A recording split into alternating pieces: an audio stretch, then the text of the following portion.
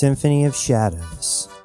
First movement, Capriccio del Viandante. Jasmine's Allegro, Phrase 2.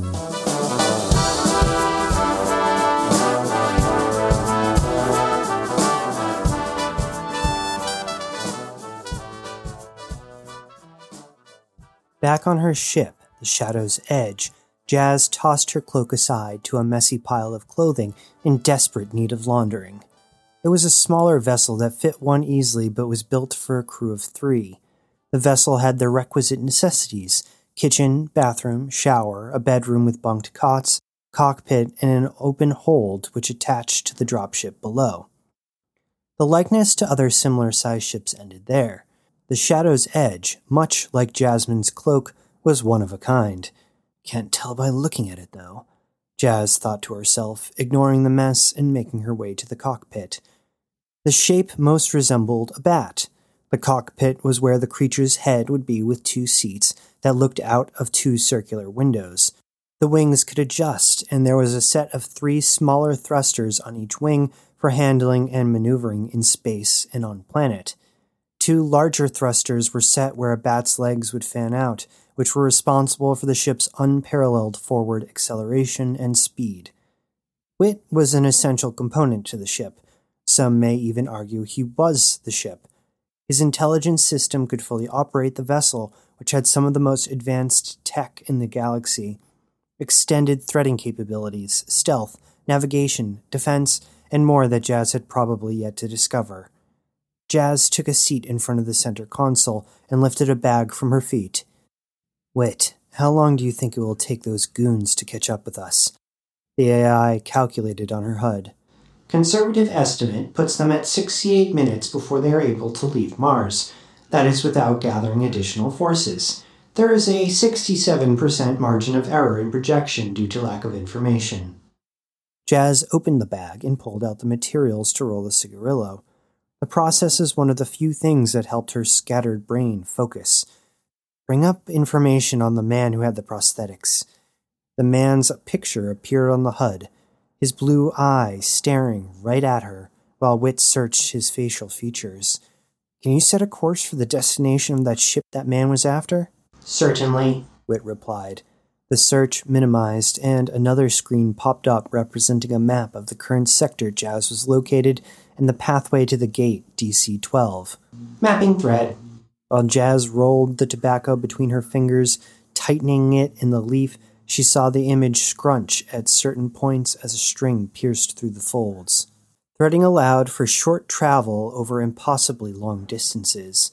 It was similar to gates in that way, but where a gate folded space over itself and punched a hole through it, threading took the space in front of a vessel and shortened it. Jazz wasn't quite sure how it worked, but someone had once told her it was like making a paper fan, except with space. This distance was technically the same, but with threading, a person could skip over the empty bits. Gates connected to other sectors of the universe, while threading was meant for traveling within a sector. No one had discovered how to use the technology for larger ships yet, which meant most cargo or expedition ships had to settle for the gates. But the tech was becoming increasingly affordable, especially over the last couple of decades. Threading required a significant amount of energy and could not be sustained over too long a distance without needing to recharge. Lucky for Jazz, Wit was blessed with some of the most efficient threading tech available, so she could travel further and faster than most. Threading mapped, reported the AI. The pathway was a clean line through space, which then turned more jagged as it approached the projected destination of the pod. Threading needed to avoid space that was occupied, because distorting space around matter was a big no-no, apparently. A single fused atom could lead to nuclear explosions, and there were trillions of atoms waiting to be fused in her ship. To stop that from happening on a regular basis, the Divine Republic created spaceways so threading ships could avoid such dangers. Gate DC-12 was apparently a dud gate, meaning there was nothing of value on the other side, and yet for some reason it had been left open all this time. Without traffic, though, the less traveled spaceway meant the route there was less defined. How long will it take us to get there? asked Jazz, while she licked the tobacco leaf, finished the roll, and gently moved her fingers up the newly birthed cigarillo to secure it. 7 hours, 29 minutes, 16 seconds, with a stop at the Garanthia waypoint to refuel. Estimated time until our friends arrive.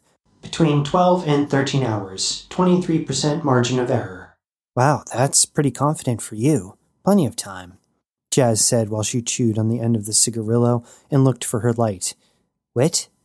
It's in your cloak, Wit responded. Jazz hit herself lightly on the forehead and rolled her eyes. She moved to the hold and picked up her cloak from the mountain of clothes. She searched the pockets and found her lighter.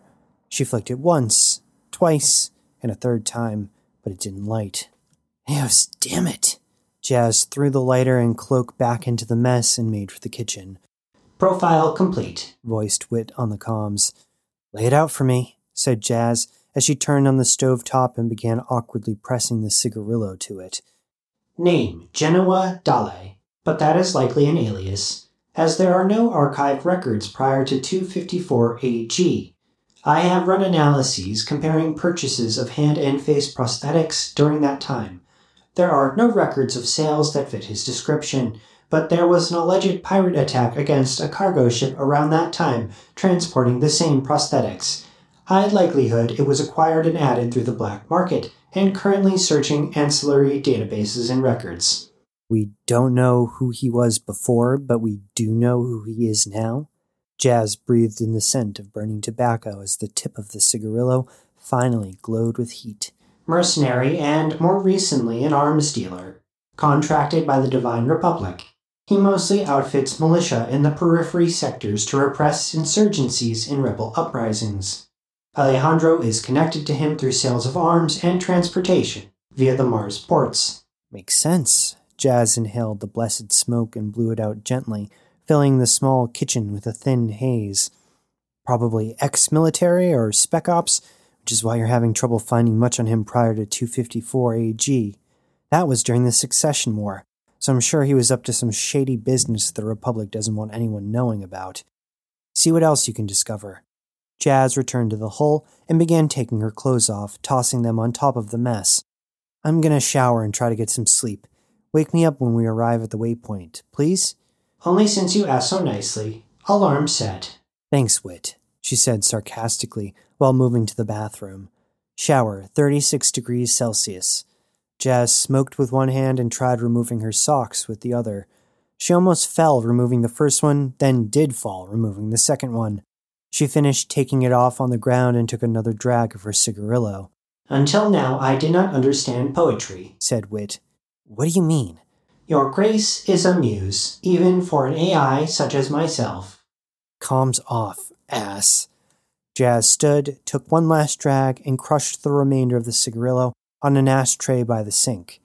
In the shower, the warm water pelted her skin. She buried her face in the water, feeling the sweat and dirt stream down her. Alone in this space, she was suddenly afraid. What in the name of Eos are you doing, woman? This was not like her, chasing down information she had no idea about. What was she getting herself into? Even if this mysterious Genoa Dale was telling the truth about the considerable prize this information would lead her to, what would she even do with all that money? Buy a planet filled with beaches to spend the rest of her days getting drunk? Slip in amongst the wealthy and powerful of the Republic? Hire an assassin to kill all the creditors on her ass? Jazz gagged at all those thoughts, except perhaps the last one. Despite that, something compelled her to continue. Perhaps it was the mystery of it all, or maybe the impossibility tickled the provocateur inside of her. Whatever the reason, it felt like she had been plunged into a river, and she had no choice but to keep her head above water while she crashed against rocks and was propelled downstream. That and fuck Genoa and his sniper. If nothing else, she would get the information just to spite those assholes.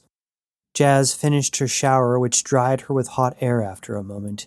She remained naked, seeing no reason to get dressed if she was going to lie down. Jazz was out the moment her head hit the pillow. Jazz was falling. Or more accurately, Jazz was watching Jazz fall from a very tall building. Jazz grabbed for herself, extending an arm outward toward her wrist. The bright sun caught Jazz's eye, and she blinked. Jazz grabbed at the air and failed to rescue herself. Jazz shrugged, watching as she plummeted to her death, but the moment she turned to take the stairs down, Jazz was looking up at herself. She grew smaller by the moment as Jazz continued falling. Jazz cursed herself, turning her body to watch as the pavement rushed up toward her. When Jazz finally struck the ground, it was surprisingly painless. Jazz tried to move, but there was nothing for it. Jazz was entirely paralyzed. Instead, Jazz lay face down, only able to see black, which also seemed odd, considering it was so bright a moment ago. Finally, blessedly, someone came to Jazz and turned her around. Jazz couldn't make out the features of the person. A woman, perhaps. It was like looking at a picture of a watercolor painting of a person while drunk. The shape and colors all blurred together and shifted while Jazz tried to keep the person in focus. The mystery person drew closer, and with abrupt clarity she could see the person. A woman. It looked like her. A lot like her. But it wasn't her. "I'm sorry," said the woman, cradling Jazz in her arms and shedding great globs of bright red tears. The sticky tears dripped on Jazz's face. "Why are you sorry?" Jazz asked the woman. "Who are you?" Then the woman released Jazz, and she was falling again. But this time Jazz fell into darkness. The woman became a pinprick of light, and then she was gone, swallowed by black. Jazz fell for an eternity, grasping at the darkness for something to hold on to. Someone. "Help!" she tried to say, but her mouth would not open. Her limbs would not move. Jazz gasped in a pool of her own sweat, grabbing a plasma knife she kept under her pillow. She stabbed at the darkness as if it were paper she could shear. "Lights!" she gulped, surprised she could speak. The slate metal of the room shone, and Jazz had to cover her eyes for a moment to adjust, further disorienting her. Her body cut up with her fear, and pain blasted her senses. She was more bruised than woman, and her muscles were tight and sore. In the sensory overload, she began to gag. She pulled over a trash to vomit, but nothing came out. She had nothing to eat or drink since arriving at Mars. Jazz suddenly felt inexorably weak and fell back onto her wet sheets. Cold swept over her, and heaving waves and violent shivers racked her body. "This blows," she thought, giving herself a moment to adjust to the misery. Jazz was able to stand after a while and weakly limped her way into the kitchen. She checked for a clean glass, and, finding none, she settled for the least dirty. She thumbed away a smudge and filled it to the top. She forced down the entire glass and then filled another, which she drank slowly. Jazz could not escape the image of that woman in her dream. It took her a while to place it, but after a moment she grimaced and made for her safe. She opened it a moment later and removed one of the few things in there. A picture. She stared at the woman in it, flanked by two men. The woman, her mother, was holding a newish-born baby. "And I used to be so cute," Jazz thought before saying, "We there yet?" She shoved the photo back into the safe and locked it, then headed for the kitchen. "We are arriving at Garanthian Waypoint. We will be docked in less than 3 minutes." Jazz opened the fridge to find exactly what she had last time, and the time before that, and the time before that. Moldy milk and condiments were lonely islands in the cold, white emptiness of her barren refrigerator.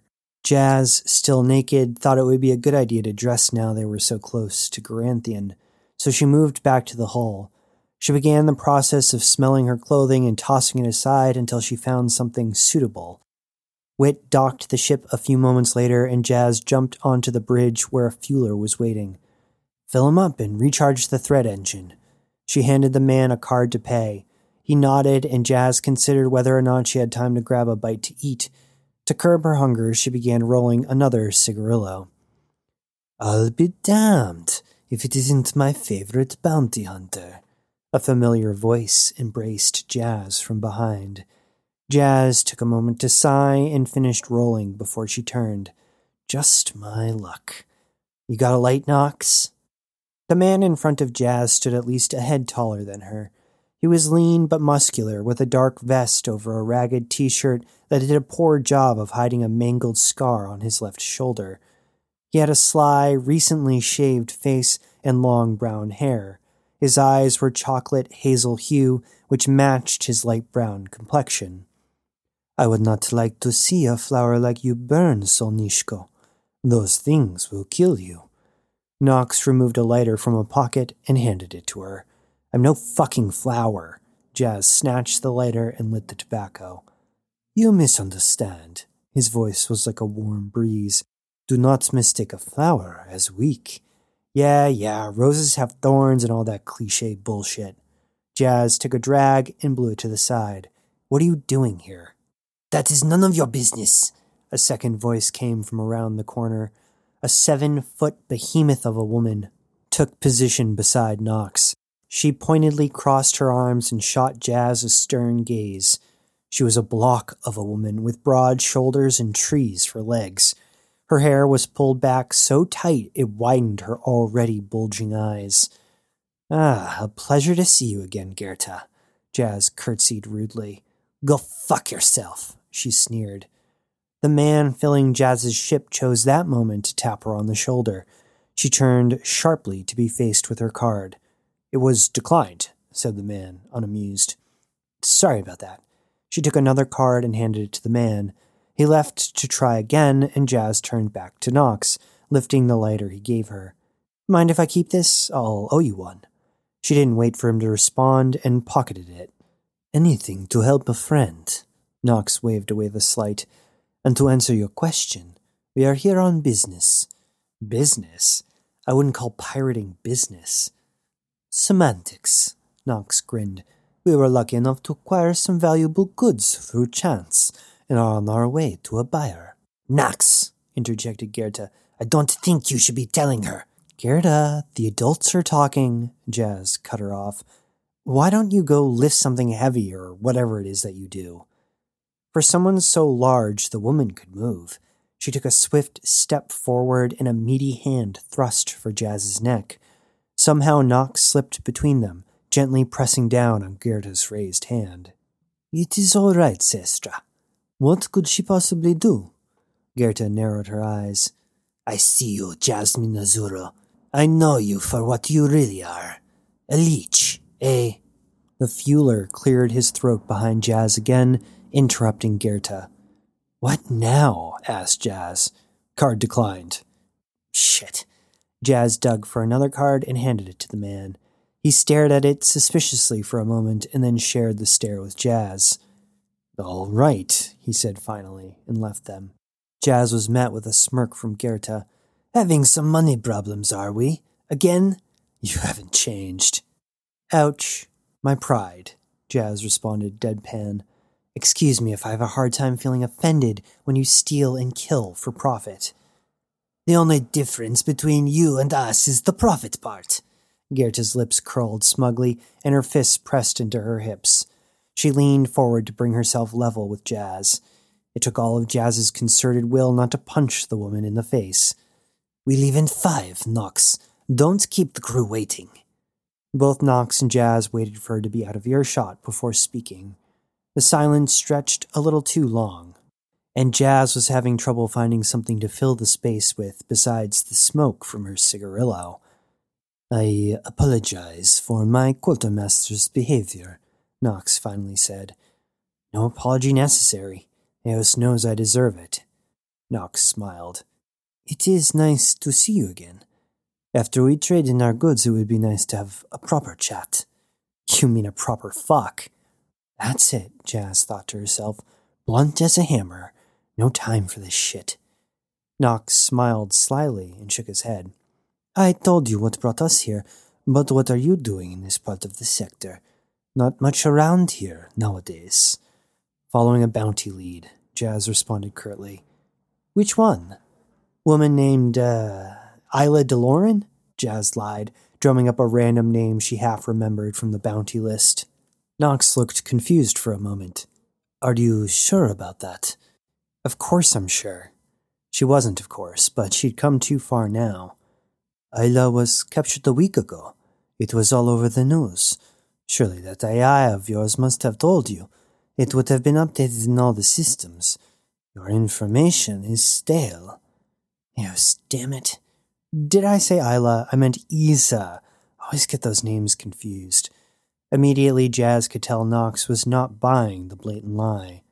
Jazz, is everything... Before he could respond, the Fueler tapped on Jazz's shoulder for a third time. He poked her violently with the card. Declined. Filled her up already, but I ain't gonna let you leave until you pay. Jazz reached for a fourth card, but the Fueler stopped her and shook his head. Ain't gonna take no more cards. Cash or we'll be calling the arbiters to settle this. Cash it is. Jazz reached for her pistol. She didn't have time to deal with the arbiters. She couldn't let Genoa and Alejandro catch up and get to that ship before her. As she went to draw, she found a hand there. She turned to find Knox's head dangerously close to hers. The smell of him was warm and sweet and caught her off guard. Before she could react, he handed the Fueler a wad of cash. I think this will cover it. The Fueler counted the money and tried to hand Knox the change back. No, you may keep it. The Fueler stuck the money into one of Knox's vest pockets. Don't take tips, sir, against policy. The man responded with all the emotion of a wet towel. Thank you, said Jazz, making some distance between her and Knox. The least I could do after Gerta's rudeness. That was not a gift.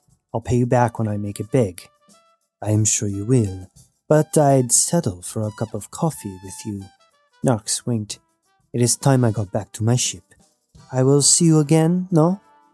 I sure hope not, Jazz thought, but did not feel. See you.